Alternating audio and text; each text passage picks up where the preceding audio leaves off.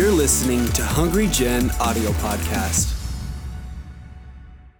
I want us to go into the Word of God. If you have your Bible, Matthew chapter 3 verse 16. But before we go in there, I just want to share with you one joke. There was this man, he had a hearing problem and he went to the doctor, and the doctor was letting him use this new hearing aid, this advanced one, the one that they just released, that was supposed to be like a most amazing hearing aid. And so he used that hearing aid. After a few weeks he came back to the doctor, and the doctor asked him, he says, it must be really nice to be able to actually hear your family now clearly. He says, doctor, I haven't told my family I got a hearing aid. He says, for the past few weeks, I've changed my will 3 times.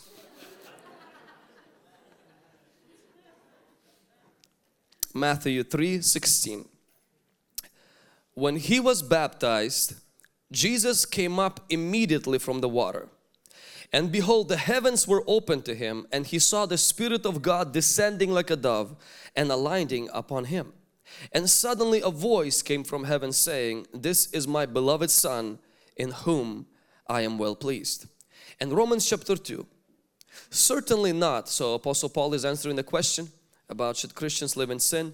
How shall we who died to sin live any longer in it? Or do you not know, as many of us as have been baptized into Christ Jesus, been baptized into His death?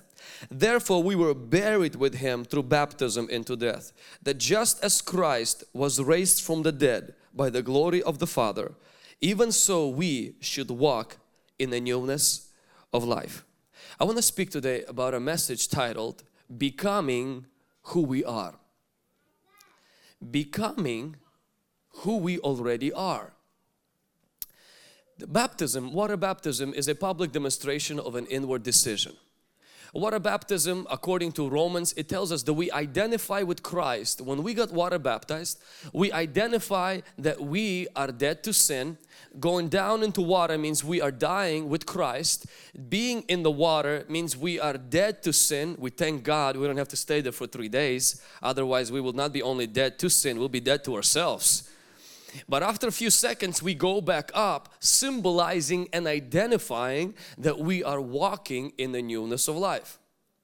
And it's a position, spiritual position that God has given to us through our salvation, and is exemplified, made public through our water baptism. What happened during water baptism for Jesus paints a very beautiful picture to us. When Jesus was born on this earth, He was born as a son of God. But for 30 years, He lived like a son of a carpenter. And at the age of 30, He already was a son of God. But people didn't know Him as a son of God. People only knew Him as a son of a carpenter. He didn't act like the son of God. He acted like the son of the carpenter. And when He got water baptized, God the Father declared publicly that Jesus is not the son of a carpenter, not just a normal average Jewish man. He is my Son, in whom I am well pleased. God declared Jesus' spiritual position in spite of the fact everyone around Jesus, His family, His friends, the neighbors, the society has only seen Jesus by His present earthly temporary condition, which was son of Joseph, son of a carpenter. If you're taking notes, I would like you to write this down. God does not choose your position based on your condition. God does not call you or give you a spiritual position looking at how you're doing, looking at what's happening in your life. God declares, as He did over Jesus, "You are my son." He declares things over you when you become a Christian that might be contrary to what you're going through. That might sound ridiculous because you lived all your life as a son of a carpenter. Maybe you live as a son of poverty. Maybe you lived as a son of a particular addiction. Maybe you lived as a son of a particular habit that you could not conquer. Maybe your condition is not son of a carpenter, but as a son of anxiety and depression. And here God declares over you, says, you are son of joy. You are son of victory. You are son of blessing. Through baptism and after baptism, God makes it public of who you really are. But sometimes who you are and what you're going through and what you're struggling with and how your bank account looks and how the doctor report looks, they contradict. And God doesn't choose who you are based on what you've done, based on how you feel, or based on what people have been calling you. Can somebody say amen? In the Bible, God sees us already in Christ as dead to sin. You may not feel like being dead to sin as a Christian. You may not feel like your past is buried. You may feel like actually you are carrying your past every single day. But in Christ, right now, you have buried your past. Your past is not on your shoulders in God's eyes. Your past is carried in the cave in Jerusalem and it's been buried over there. The sin that you might still be struggling, that sin in positionally before God, that sin is already been crucified on the Calvary. Through the position in Christ, your new life has begun when you receive the revelation you are who God calls you are. And Bible says we've risen up to walk in the newness of life. It's interesting when we look in the Bible how when the priests would bring an animal, when an individual would bring an animal to sacrifice, a priest would always inspect the lamb, not the man bringing the lamb. And if the lamb was inspected and cleared the inspection, so was the man. We see in Exodus chapter 12 when God told Israel, bring a lamb, make sure the lamb is without blemish, and make sure on 14th day you slaughter the lamb, take the blood of the lamb, put it on the doorpost, and then God said, I will let the death pass over you. It's interesting, God did never make the reference who will bring the lamb. You can be straight, you can be a person who struggles with homosexuality, you can be Jewish or you can be an Egyptian, you can be a man or a woman, you can be a weak or strong, you can be a sinner or a saint, but God says, I don't inspect the man, I inspect the sacrifice. And when you bring the sacrifice that is pure and that sacrifice is Jesus, that sacrifice purifies you and God looks at you through different eyes. See, God doesn't look at you through your condition. God looks at you through your position. Jesus was there 30 years of age. Everyone calls Him Jesus, the son of Joseph. God says, you are my son. You are different than your predicament. You are different than your behavior says. You are different than how you've been living and what you've been struggling. Why? Because of Christ on the cross, you have a new position. You may say, well, Vlad, that's all good. Good pep talk. Awesome.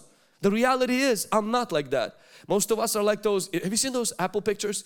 People who have an Apple who can't afford an Apple product. And have you seen this Apple Watch? And sometimes when we talk about being righteous, you're like, this is how righteous I am. It feels like you're carrying this lie. It's fake. Walking around you're righteous when you don't act like. Jesus, you're the son of God when you're like a son of a carpenter. Have you seen this one? That's those of us who cannot afford a MacBook and you want to have a MacBook and so you just buy an Apple, attach the Apple, and many times that's how we feel like. Jesus says you are righteous and you look at your life and you say there is nothing righteous about me. God says you are blessed. You're looking at your bank account, you say well there's no blessing there. And this is how it feels like sometimes. It almost feels fake. When God says you're the son of mine, I am pleased with you. And Jesus looks around and the only thing I've been doing is chopping wood for the past 3 years. The only thing I did is as I grew up around Nazareth, Bethlehem, I'm not your son. I'm a son of a carpenter. God doesn't look at your condition to determine who you are. God looks at Himself at the cross and determines who you are. When the revelation that I am righteous, revelation that I am blessed comes into your heart and you feel like it's fake. You feel like you're a hypocrite believing something that is not really true in your life. If you think it's fake, then I also believe that Jesus dying on the cross was fake. Because He died like a sinner, but He wasn't a sinner. Therefore, I can be blessed like a saint even if I'm not. If He was cursed like a criminal and He wasn't a criminal, then I can be blessed though I'm a son of a carpenter, though I am not the son of God. In reality, in actuality, I am not there. But so wasn't Jesus. He wasn't that bad like He was cursed. And I am not that good that God declares me. Why? Because Jesus received my punishment that I can receive His blessing. And somebody say amen. And so you have to settle the fact, what God says is true, what you feel is not. What you experience can be changed. What God says is the reality. Can somebody say amen? When Jesus received this revelation, I am the Son of God. God is pleased with me. Everyone knows me as a son of a carpenter. Everyone knows me by my situation, by my condition, by my predicament. But God calls me as something bigger and greater. Next thing that happens, the Bible says, the Holy Spirit comes upon Jesus. The Holy Spirit always comes on our position in faith, not our changed condition. Many people feel like if I quit this, drop that, stop this and stop with that, then the Holy Spirit will be drawn to me and He will like me. What we mean is this: the more moral I become, the more pleasing I become to the Holy Spirit. But you have to understand, you cannot get better on your own. You can only get better through the presence and the power of the Holy Spirit. And Holy Spirit respects one thing more than anything else. He respects people and respects the Word of God. When God's Word becomes the standard for your life, when you believe what God says, that you are blessed, that you are righteous, that you are dead to sin, that you are walking in the newness of life, and it contradicts the reality of your life, but you say, I stand with God, the Holy Spirit begins to come upon your life. He always comes on our position to change our condition. He always comes on the revelation to change our reality. In the beginning, where we meet the Holy Spirit, He did not come because the earth cleaned up its mess. He came because God said, let there be light. What God said contradicted the reality. Every time God will speak, it will contradict what you feel. It might contradict how your circumstances look like. And if you stick with what God says, in the opposition to your reality, you will find out that the Holy Spirit will always honor the revelation of God's Word to change our reality. He will attach Himself to any person who attaches himself to what God says. But if we are busy saying, my life is so dark, my life is so shattered, my life is like the earth without bounds, it's without order, it's broken, and I'm gonna go ahead and clean up my life. Holy Spirit doesn't come on your efforts, He only comes on your faith. That's why Paul says to Galatians, he says, I want to know one thing from you. Foolish Galatians, did you receive the Holy Spirit by your works or by the hearing of faith? He says, He who performs miracles in your midst, does He do them because of your great efforts, or does He do them because of the teaching of faith? Which means the Holy Spirit is committed to the Word of God. And when the Word of God comes into your mess, into your confusion, into your own emotional problems, into your own financial or physical issues, when the Word of God comes and you say, it contradicts what I feel, it contradicts what I see. God says, I am your son, you are my son, I'm not a son of a carpenter, but God, I believe you. The Holy Spirit says, I'm coming with you. And when the Holy Spirit comes, your reality begins to change. Can somebody say amen? When you receive what God says, Holy Spirit comes. But there comes a third point, is that the devil will always use what is true to attack the truth. The devil will always use what is true to attack the truth. When Jesus went into wilderness with the Holy Spirit, with the revelation, I am a son of God. In the wilderness, there came some obstacles, there came some troubles. In the wilderness, there was no food. In the wilderness, there was only stones. And the devil came. And the devil said, look at you. You're son of God. Prove it. Look at you. Look at your situation. Look at your trouble. You're son of God. That's just an idea that you're entertaining, but your circumstances do not verify that. And the devil begins to use our circumstances, our sometimes symptoms. He begins to use the reality we are in to begin to attack the revelation we received. It's true. Your reality is true. What God said is the truth. What you feel is true. What God says is the truth. What you experience is true. What God says is the truth. And God's truth holds the universe. What is true cannot stand a test of time. Sometimes the feelings of sadness and depression can be fixed with $5,000. So your feelings are true. What is truth is not your feelings. What is truth is Jesus Christ. He says, I am the truth. See, Buddha said, I'm the seeker of truth. Muhammad said, I'm the prophet of truth. Jesus came and says, I am the truth. See, what God says is the truth. What you feel in your body, what you see on doctor's reports, what you experience in your finances, what you experience even in your family, in your mind, and it feels like it's the truth. It is true. It's God's word that is the truth. And if you attach yourself to the truth, you will see that what is true will change into God's truth. The devil is a liar. Devil is a liar. He wants to stick our eyes into our feet and only see what we experience today. Jesus would experience just a year later where He would feed multitudes with just 5 loaves and 2 fish. Where Jesus will be elevated and they will call Him kings. Where all of those things the devil says, if you're really the Son of God, why aren't you making the miracle with bread?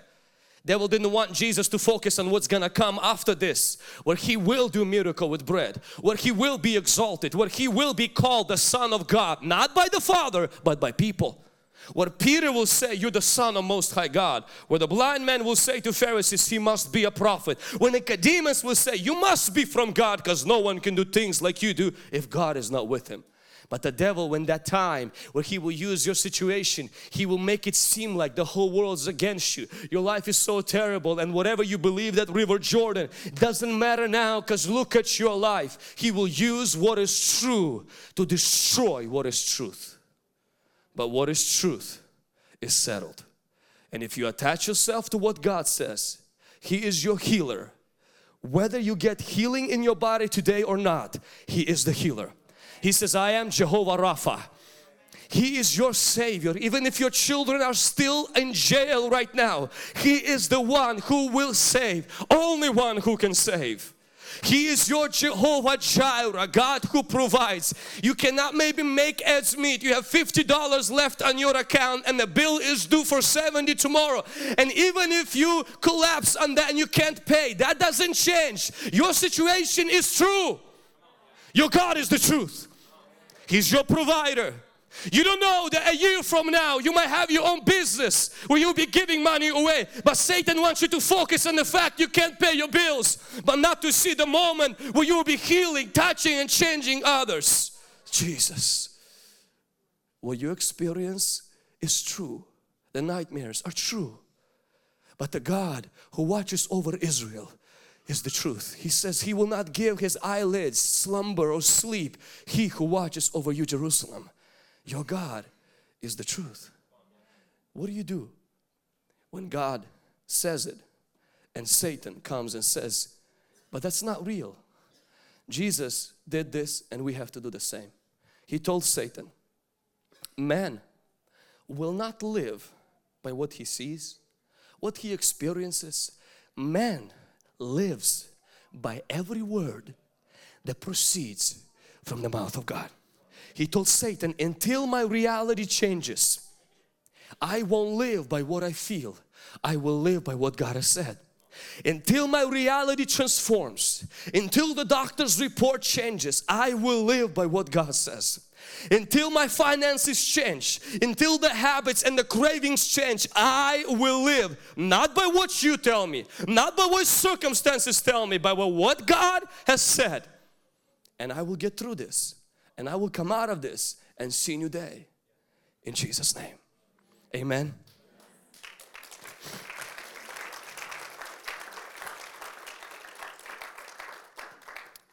Lastly, we will become all God says we are but not limited to earth. Who we are in Christ is so great that life on earth is not enough to fully develop it. Who you are in Christ is so great that life on earth is not enough. That's why John said in 1 John 3:2, he says, "Beloved, now we are the children of God. It has not yet been revealed what we shall be, but we know that when He is revealed, we shall be like Him, and we will see Him as He is." Some of you saw this picture where there was a person. This is an inspiration for me. See, this is who you are in Christ, but all the extra stuff is who you are in life. This is your condition, all the extra things, but the inside is your position. See, this is the son of a carpenter. This is the child of God. And many times the child of God gotta chop things out from the son of a carpenter. Many times who you are in Christ has to chop things out of who you are in this life. Many times you have to rise up and begin to become who you already are in Jesus. Begin to walk in the righteousness God says you received it. Begin to receive the blessing and prosperity God says is yours. It's yours and you have to become it. But I want to say one more thing.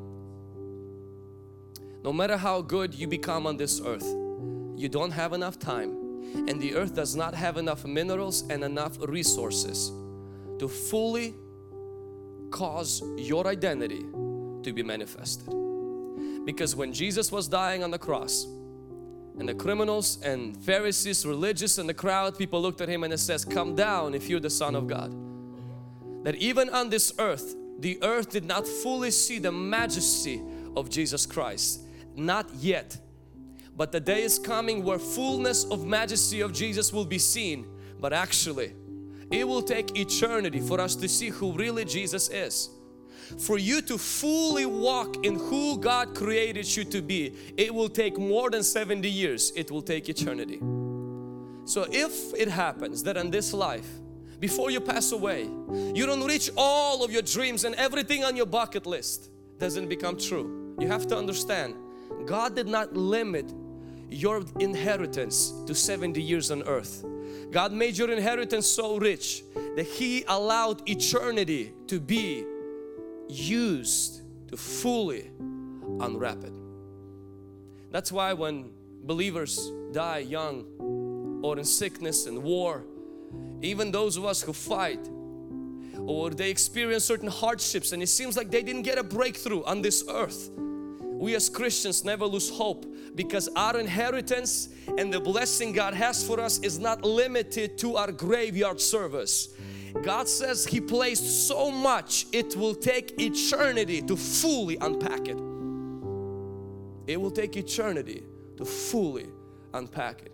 I shared this story once, and it's a true story actually, where hundreds of years ago, I think it's about 200 years ago, in South Africa, there was a farmer who had a lot of oxen, and he was plowing the oxen, and this diamond rush came around in the time, and around I think 1800s, and people came into his village and said that if you sell everything you have and go to India, you'll be able to find a diamond mine, and then you become very rich. So this farmer, he had a lot of oxen, he sold his property, sold his farm, and he moved his family to a smaller place and went looking for diamonds. He went to India, he didn't find them there.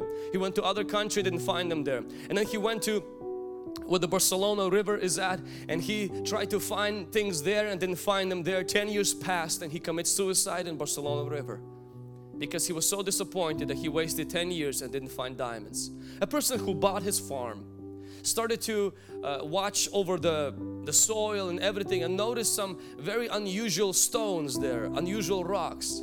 Brought them into his house. As a priest was walking by, and the priest noticed on the fireplace this stone, and the priest asked the new owner, he says, "Where did you get this stone?" The new owner says, "Well, I just picked it up from my backyard as I was plowing the oxen." And the priest says, "Did you realize that this was actually," you can put up the stone, "that this was actually, today this stone is in the museum. Well, it's polished. The priest looked at this 20-something carat stone and says that, did you know that this is one of the rarest diamonds that is ever found on earth? The farmer looked at the priest, he says, well, my whole field in the backyard is full of them. And this man eventually started to hire a company and started to work on that field. And you can study today on the internet and you will find out that De Beer is the largest diamond mine company that became group of companies in the world in the past 200 years. And this is that place. A man owned it, never knew. Every day that he walked in it, there was wealth. That's for 200 years they still didn't pull all the diamonds out.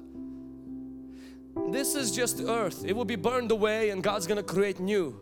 What God placed inside of you and inside of my spiritual inheritance is so much more than carats of diamonds. He placed spiritual inheritance. It will take eternity to fully unpack it. But I have to start today.